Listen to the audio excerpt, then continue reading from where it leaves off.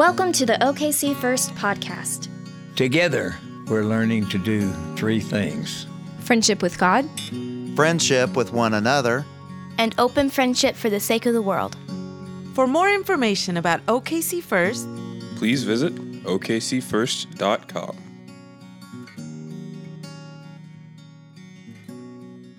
Today's scripture comes from Luke, chapter 13, verse 31 to 35. That very hour, some Pharisees came and said to him, "Get away from here, for Herod wants to kill you." He said to them, "Go and tell that fox for me. Listen, I am casting out demons and performing cures today. And tomorrow and on the third day I finish my work. Yet today, tomorrow, and the third day I must be on my way, because it is impossible for a prophet to be killed away from Jerusalem. Jerusalem, Jerusalem, the city that kills the prophets and stones those who are sent to it. How often I have desired to gather your children together as a hen gathers her brood under her wings. And you are not willing. See, your house is left to you. And I tell you, you will not see me until the time comes when you say, 'Blessed is the one who comes in the name of the Lord.'" This is the word of the Lord. Oh, man, Benjamin, nice work. Thank you, singers. Let's give everybody a big hand as they head back. Well done, everybody. Well, last week, if you'll remember, we had sort of a bit of a going away tribute, although she's not going far, sort of a going away tribute to Kaylee as she moves to a different position in one. But today I want to introduce you to our new director of our neighborhood Empowered. Now, later on in the service, I'm going to have Jamise and her entire family come down so that we can pray for them. But right now, I just want to introduce her to you. Would you help me welcome, would you stand up for us, Jamise Saranga?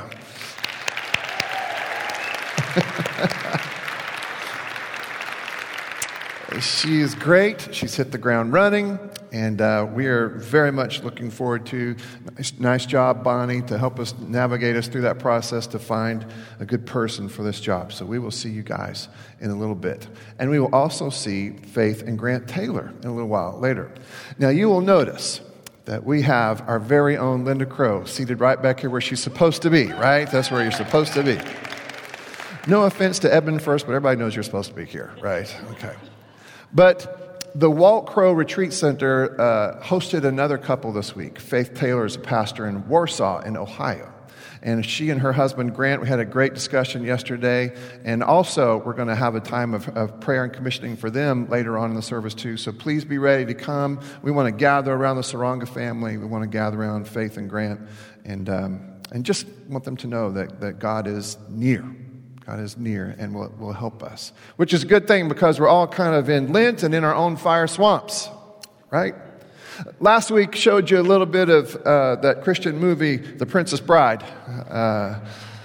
Not showing that again, but I want us to remember that there are terrors in the fire swamp. We've been saying this, that Lent is a 40-day journey through the wilderness, based on Christ's journey through the wilderness of temptation. And we've been saying this as well. Sometimes we make our own wildernesses. And sometimes there is another wilderness that confronts us, confounds us at every turn. If you remember, in the fire swamp, we had three, let's say, opponents. We had the fire spurts, right? You had the lightning sand. And then, worst of all, I think, are the ROUSs, otherwise known as the rodents of unusual size. Good Christian people. Jesus had multiple opponents as well. If you'll remember, as it had to do with Christ's journey through the wilderness, there was his own hunger. There was also the temptation to trust a story other than the story found in Scripture. There was also this opposition known as the temptation toward the human lust for power. Remember, the tempter said, "Listen, I'll give you all the authority you need. You can make all of these changes, necessary changes to the world. All you got to do is worship me." So he had that temptation.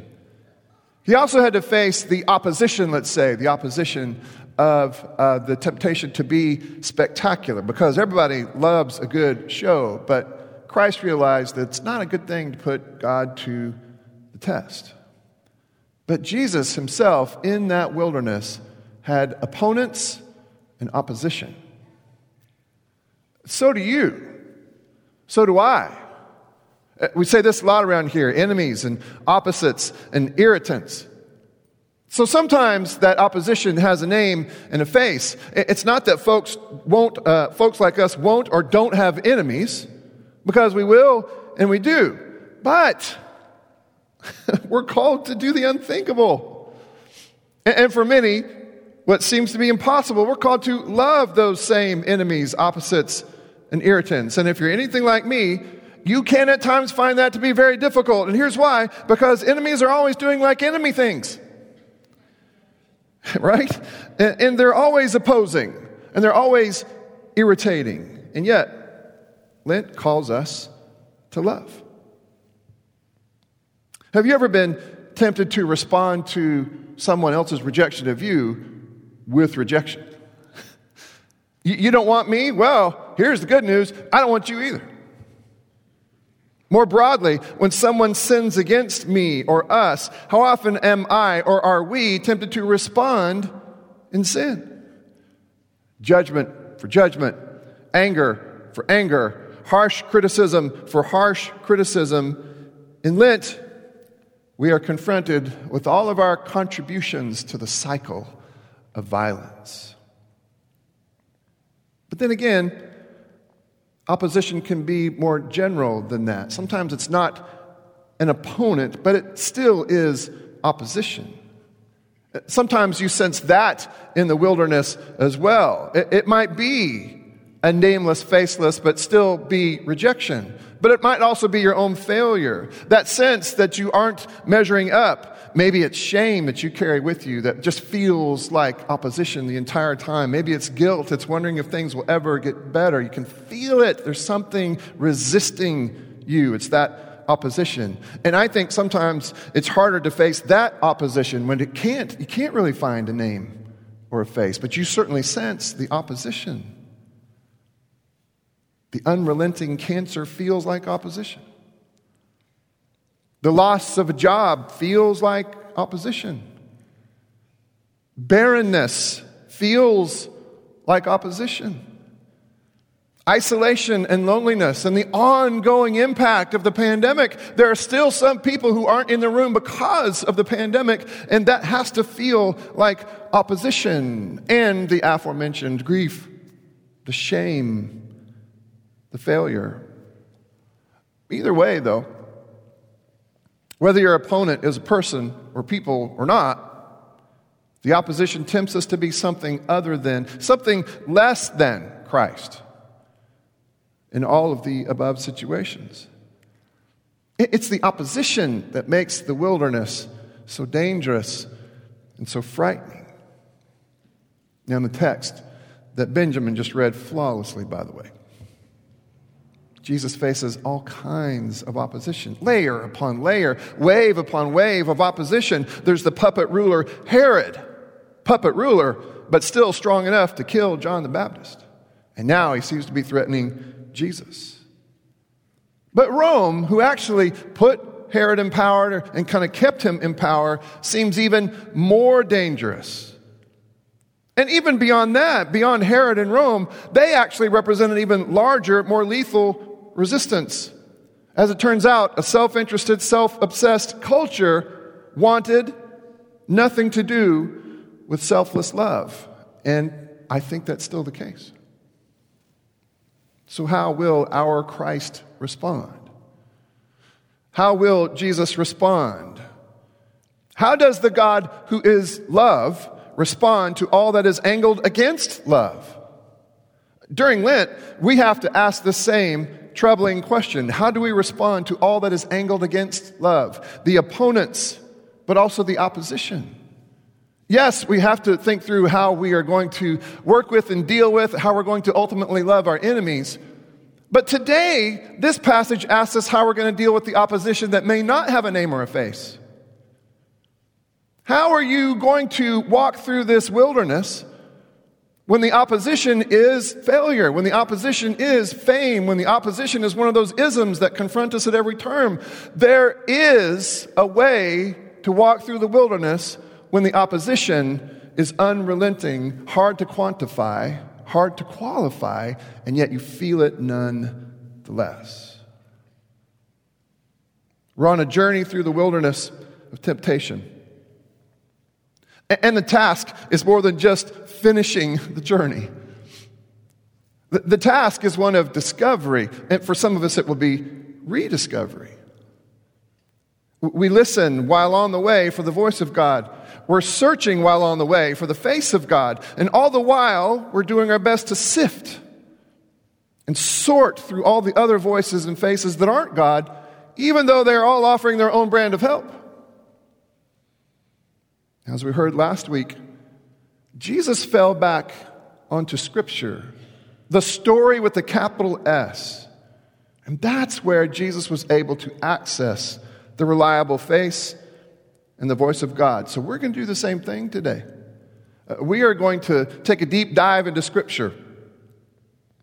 We're going to access that same story in order to better understand the Jesus of Luke chapter 13. We'll actually explore the God of Genesis 15, one of my very favorite passages. Now watch this. It is very important as we begin this sort of detour into Genesis 15.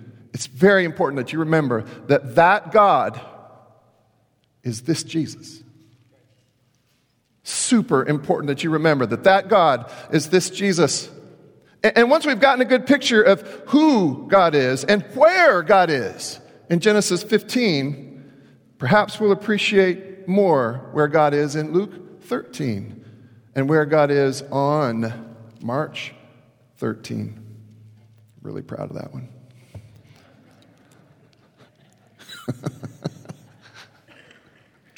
said that one will kill. And I would underline that one. Like, make sure you say that one. So let's go to Luke 13 before we take that detour. As we've already heard, this is a picture actually of in antiquity. This is a picture of what we think Herod Antipas looked like. My hunch is that he didn't quite look that good. At that very hour, some Pharisees, actually playing the good guy in this role, came and said, hey, you need to get away from here. This Herod that we already know is lethal, we think he wants to kill you too. Jesus is unimpressed. Jesus says, hey, I'll tell you what. Go tell that fox. Now, let's stop right here. Foxes are dangerous to barnyard animals. Amen? Everybody get that? Barnyard animals will come up several times today. This will be a tough day for barnyard animals. Let me say this too. What you see here in Jesus, you will recognize again in God. God cares enough to put God's self at risk. I don't know if you're a note taker. That's a good one, though. God cares enough to put God's own self at risk. And so, it should be no surprise to us that Jesus would say, you go tell that fox that's hard on these, my friends, and might even want to be hard on me. You go tell that fox, I got work to do, and I'm not leaving until I finish my work. I'm not going to be threatened out of this work that I'm going to do here today. And what do you think of this line here? I'm casting out demons and performing cures today and tomorrow. And on the third day, right, I will finish my work. Today, tomorrow, and the next day, I must be on my way. Because it is impossible for a prophet to be killed outside of Jerusalem. Man, what this tells us is that Jesus must have some sense now of what's happening. What this tells us is that Jesus recognizes that there is opposition beyond the opponent that he knows to be Herod. There is much more than that going on. There's a whole lot more in all of creation angled against Christ than just Herod, the puppet ruler, the dangerous puppet ruler. He recognizes that he's going to get to Jerusalem and it could be tough there in Jerusalem. But he's going anyway. Because, see, if you've heard this before, for the sake of love, God will risk God's self. Does that make sense? So here Jesus is openly acknowledging his opponents and his opposition, and Herod is in fact a problem. He's a puppet, but like we've already said, just look at the John the Baptist story and you recognize that this is a dangerous, dangerous puppet master. And all the puppet masters seem to be wearing Roman clothing. And Jesus now gives voice to his awareness that Jerusalem's history, city of David, that history includes ugly, bloody chapters. But now in Jesus understanding more and more of his role, he recognizes that he will have to face a dangerous religiosity that would rather kill than give up an ounce of power. The stakes are high. The stakes are as high as they can be. This is opposition at its worst. And Christ's wilderness experience here will get worse. So much worse that eventually Jesus, according to Scripture, will sweat blood in his anxiety. And Jesus will pray something like this: "Fix it, God, hurry." Yes, he will say, "But your will be done." But let's not dehumanize Jesus. Jesus says, "God, take care of it. Hurry." Have you ever prayed the prayer, "Hurry up, God, fix it"? How many of us in the room, I would be one, how many of us have been praying that prayer for years? Need you to hurry, God. And by the way, I've been praying this prayer for a long time. Need you to hurry. What happens when that prayer isn't answered quickly or often? What does that do to our wilderness experience, right? When the opposition is such that the prayer, "Fix it, God, and hurry," isn't answered often and isn't answered quickly. What does faithfulness in the Lenten wilderness look like when those prayers don't get answered? What are we supposed to think or believe when it seems like the opposition is winning? God, are you not watching Twitter? Where and how does faith take shape when I can't even seem to find God? So this is where in the sermon that we'll make a turn. And in fact, if you have your Bibles, I want you to make a turn like to the left, I think, in your Bibles, all the way to the beginning of the book. Another one of my favorite passages, Genesis 15. Let me set the stage for you. In Genesis 12, God has called to Abram, not yet Abraham. God changes that name later. He's called to Abram and his wife Sarai, not yet Sarah, who, according to Scripture, were actually functioning pieces in a different faith system. God called them out of a different religion, a different theology. And they were old people who didn't have kids, and so they considered themselves to be cursed, to live a less than sort of life. And so this is how God gets to them, actually. Like, look, Abram, Sarai, I know that you've got a lot of stuff. You're a successful people. You are well respected in the community, but you don't have kids. And the voice says, "If you will do what I say to do, I will give you kids and land and lots." And so Abram does the unthinkable. He goes. He leaves. He leaves that old faith system to follow the voice in the hope that there would be a child, children, land. And then years pass. Y'all, years pass. In fact, if you want to believe Scripture, and I recommend that you do, decades pass. No kids. No land. Can you blame Abram if doubt starts to creep in? The reality and burden of barrenness, he sees it in Sarai's face every day. For decades, he'd seen it on her face. It was briefly lifted by the promise of these promises, right? But now it weighs perhaps heavier than ever before. And so in Genesis 15, God shows up to reassure Abram and Sarai. But Abram is trapped in a wilderness of opposition, a wilderness of despair and doubt. And Abram here seems to have very little patience for another round of empty promises from God. Ever been there? Yeah, God, if you're going to promise this, I'd kind of like for you to come through like soon. So, after this, The word of the Lord came to Abram in a vision. Do not be afraid, Abram. I am your shield. Your reward shall be very great. I'm going to go back because I want you to see that. But Abram said, O Lord God, I'm not sure about this.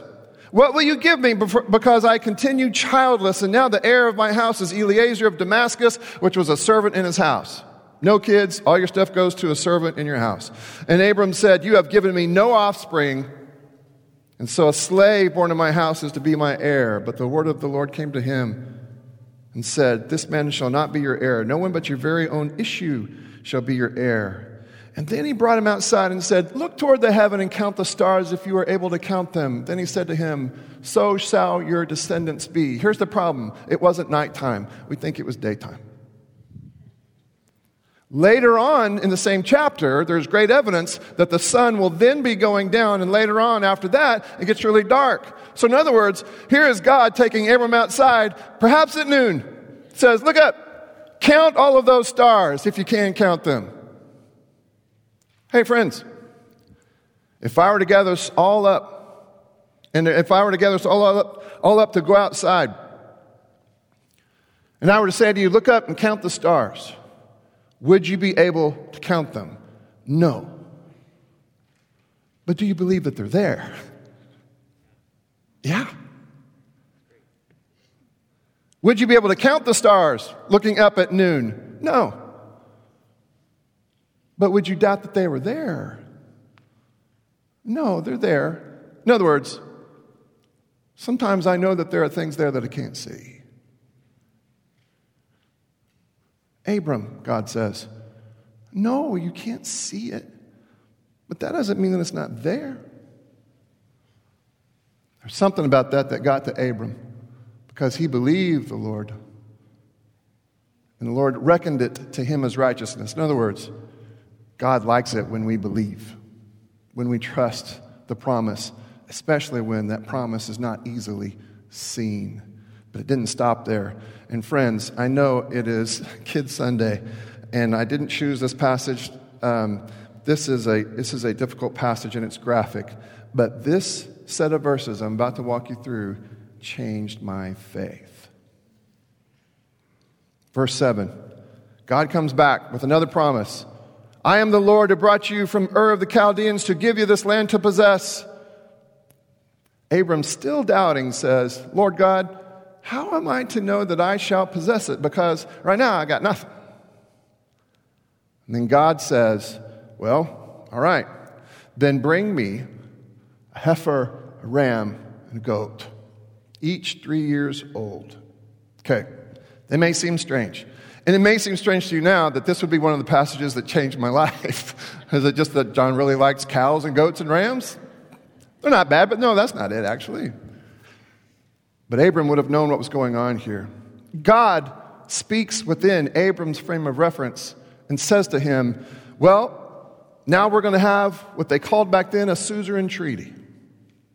Now, a suzerain treaty, probably we would understand it better as terms of surrender. A suzerain treaty was regularly struck between parties of unequal strength. The stronger party would say, you go get me a heifer and a goat and a ram 3 years old. And then here's the rough part. Maybe like protect the children here.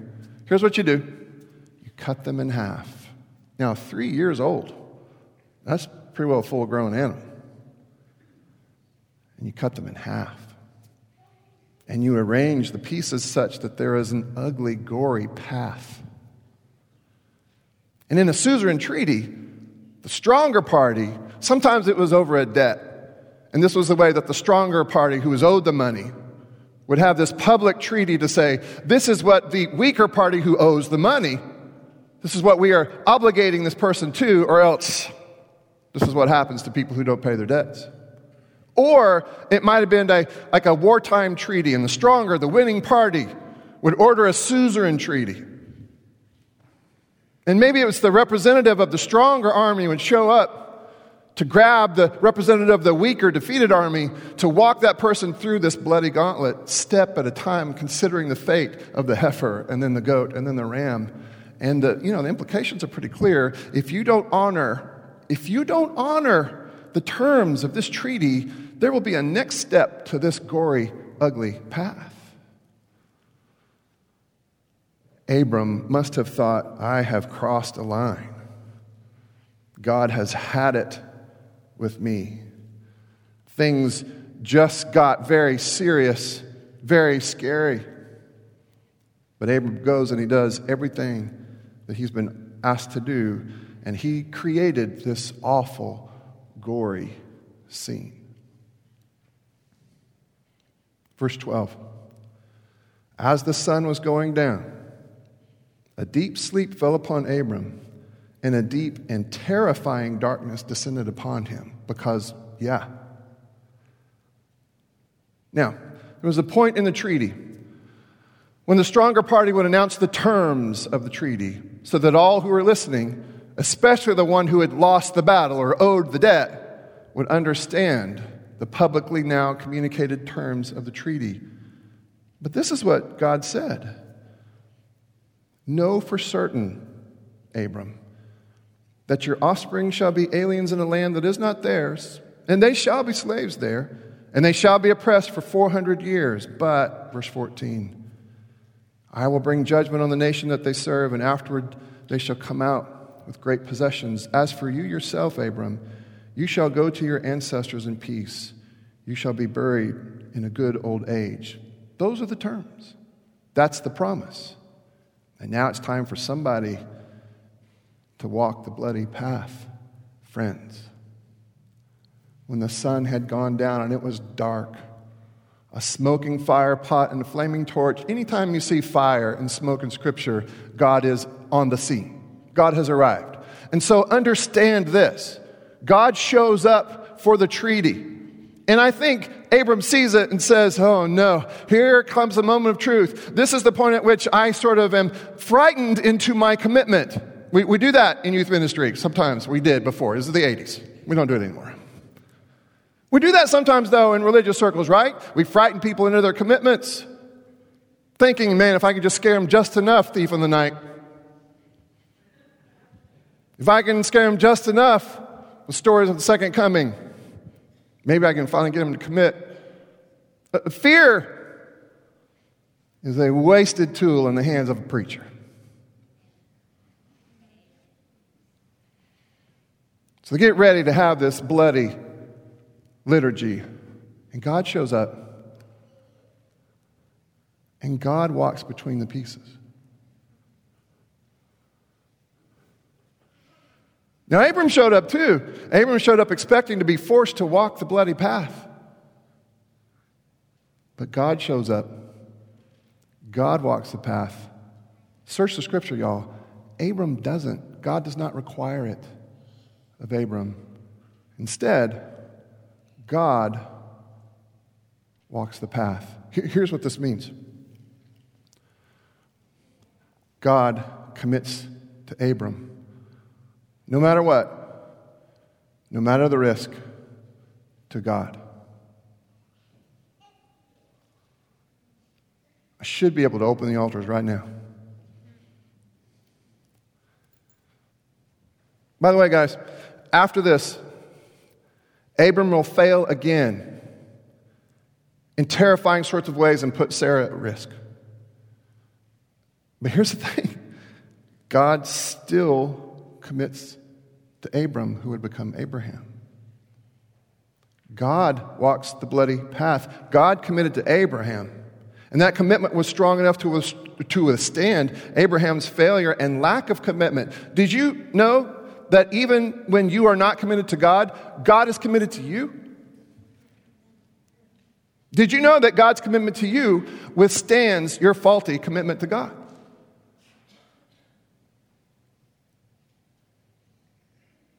No, God didn't immediately fix Abram's problems.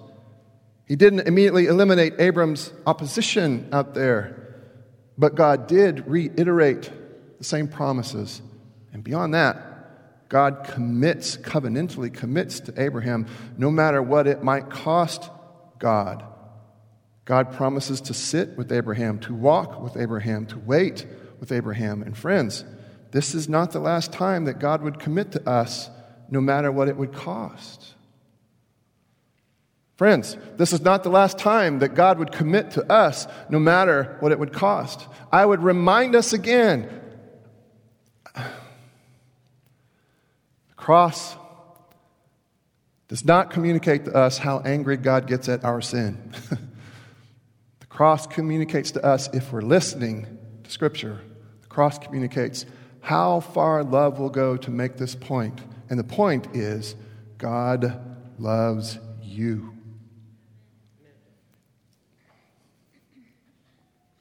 Now, remember that God is this Jesus, right? Knowing what God promises those of us struggling with opposition in the wilderness. Now hear these words of Jesus. He says, Jerusalem, Jerusalem, the city that kills the prophets and stones those who are sent to it. How often I have desired to gather your children together as a hen gathers her brood under the wings, and you were not willing. The other thing is not just foxes who are dangerous to barnyard animals like chickens and chicks. It's also fire. A fire was a deadly threat to chickens and chicks.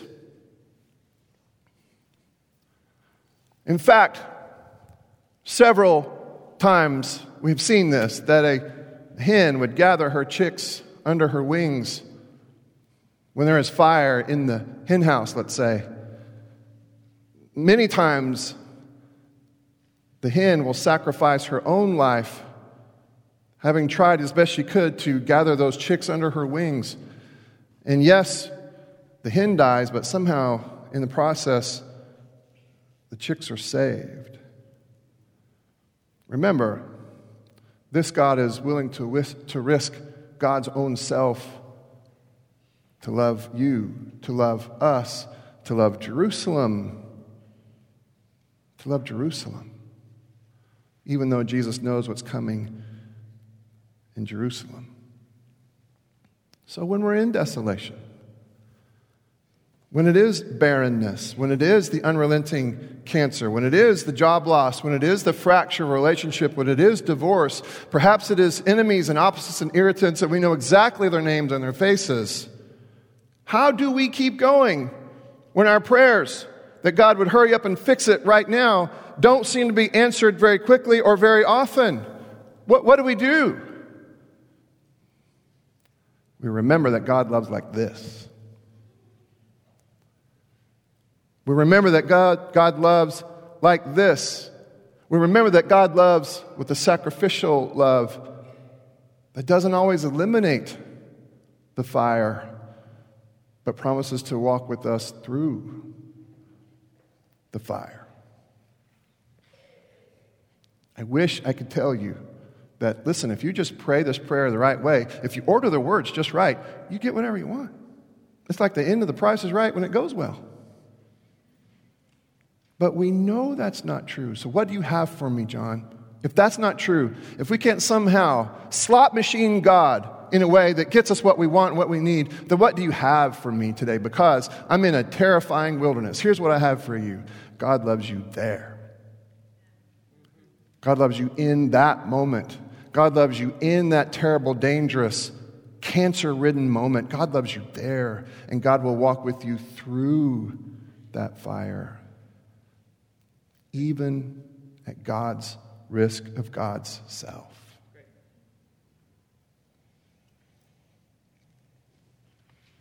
So what we do during Lent is we covenant to one another and to God that we will remember that we are loved like this. With a sacrificial love. At the table, we eat and drink until we see how it is that we are being shaped to love like this, selflessly, sacrificially, offering companionship as it has been offered to us. Remember, we do this every week, and I'm on record saying, and I'll say it again, I hope you eat so much communion bread that you think you're becoming communion bread, taken, blessed, broken, given. So if you're helping us set the table, please come on up. Heavenly Father, bless these elements. It's simple pieces of bread and sips from a cup. But somehow in your hands it becomes something more than that. In fact, God, here's what we need for it to be today. We need it to be a tangible reminder, something that jogs our memory so that we can remember that the God of the suzerain treaty is this Christ. And the God of the suzerain treaty and that love that is displayed there is still on display in Christ. Give us a better way to understand the cross. Give us a better way to understand this story that tells the story of eternal, unending love, non-scorekeeping, non-coercive love that is ours for the taking, and we call it grace. May we take it today. May we receive this grace today. So bless, God, these elements, because they've got a lot of work to do in us and on us today. In a moment, I'm going to ask you to stand to your feet. All of you who are willing, by the way, you don't have to play, you don't have to participate today. None are compelled, but all are invited. And you are qualified to come if you recognize your need for this grace. That's all you need. And if you're going to participate, I'm going to ask that you come forward with your hands cupped, because again, it is grace. As you approach a person holding bread, that person will put a piece into your hands and say, this is the body of Christ broken for you, because we want to keep in front of us this story of sacrificial, non-score-keeping love that changes everything. Then take that piece of bread, dip it into the cup. Over here it'll be Kaylee who's got the cup. When you dip that piece of bread into that cup, she's going to say to you, and this is the blood of Christ shed for you, trying to keep that story in front of us. That universe-shaping story, that heart-shaping story, that we are loved like this, and ultimately we'll be able to love like this. And then you've got some options. But I'd like for you to go and find a place to pray. Now, if you come up here and you dip your hands into this little pool of water, this is where we remember our baptism. And maybe some of you, like me, will want to do that because you need to remember that you're amongst the salvaged, the people who are marked out by this same love. Or you can find a place to pray. Anywhere in the sanctuary will work. But I do hope you'll find a place to pray. And here is something that I hope that you will pray. God, remind me again how it is that I'm loved. Perhaps you don't want to come forward, but you do want to take communion. There'll be people in the aisles here offering you the prepackaged elements. I'm going to go through the ritual. They've already been blessed. If you just want to sit there and you want to be handed one of these elements, that's perfectly fine. It works just the same, and you can take it as soon as you receive it. Just let the person in the aisle know. It was on the night that he was betrayed that our Savior took bread, he blessed it, and he broke it, and he gave it to his disciples, saying, this is my body broken for you, because this Jesus is that God. That love is this love. And every time you eat of it, including today, remember me. Later on, he would take the cup, hold it up before them and say, and this is my blood, the blood of a new covenant. And in this covenant, God commits to you. And every time you drink it, God says, remember me. John, this is different from what I've heard. Yeah, if it is, I'm sorry about that. But this is why we say each and every week, God's mind about you is made up. And the news is good. This is why we say that every week. All across the sanctuary, if you would now stand to your feet as you are dismissed by row and come forward to receive these gifts of God meant for the people of God.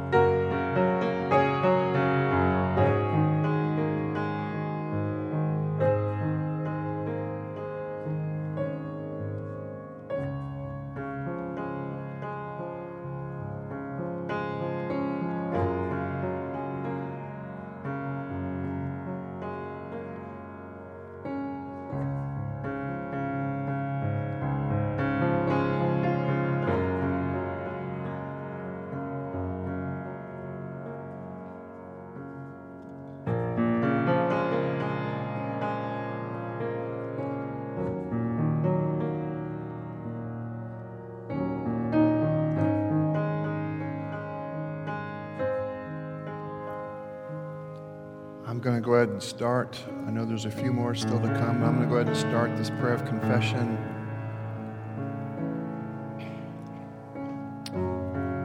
And then after that, Lisa will take us through prayers of the kids. But it's during this time I'd like to invite the Saranga family to go ahead and come down to this altar right here, if you would, Jamise and family. And then Faith and Grant, if you guys will come right here. And then we will have these prayers of commissioning as well. Right there would be great. Heavenly Father, we confess that sometimes we're intimidated into believing that the wilderness is the only truth that really exists. We're intimidated by the news. Maybe it's intimidated by some of our own life surroundings. We're intimidated into this awful belief that you aren't there, that you aren't close. Hear us today, God, as we try to confess that we have trouble seeing the stars. But remind us, God, that certainly they're there. I invite you to pray your own prayer of confession in this moment.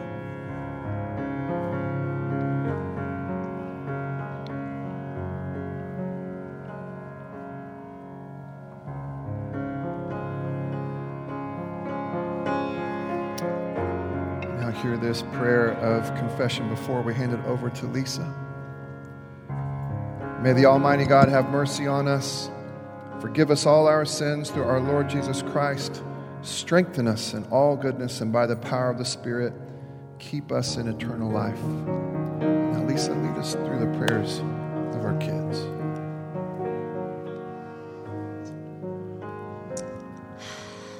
Well, this is a Kids Sunday.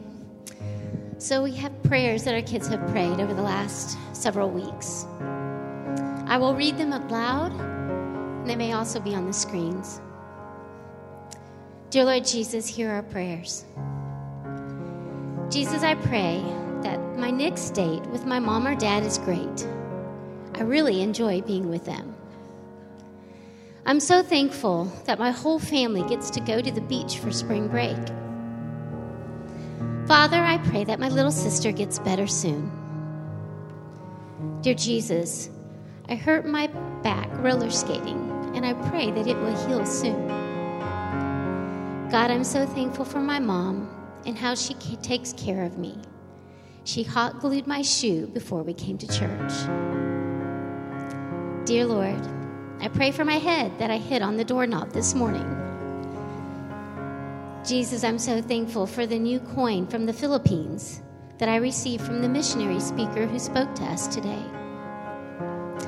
Jesus, please take care of my mom during her surgery.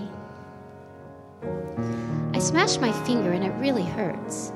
I pray that it gets better soon.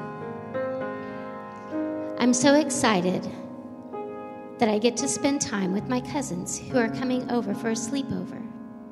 Thank you, Jesus, for my family. Dear Jesus, help me not to be afraid of the dark and monsters so I can go to sleep faster. Lord Jesus, touch my grandma and heal her. Jesus, I thank you for your loving watch and care over us, your children. Your incredible desire for us to know you and to draw near to you so that we can find peace and rest. I pray that our children will find their security, their hope, and their joy in relationship with you. Lord Jesus, I know that you complete us and you fill us with the joy of your presence.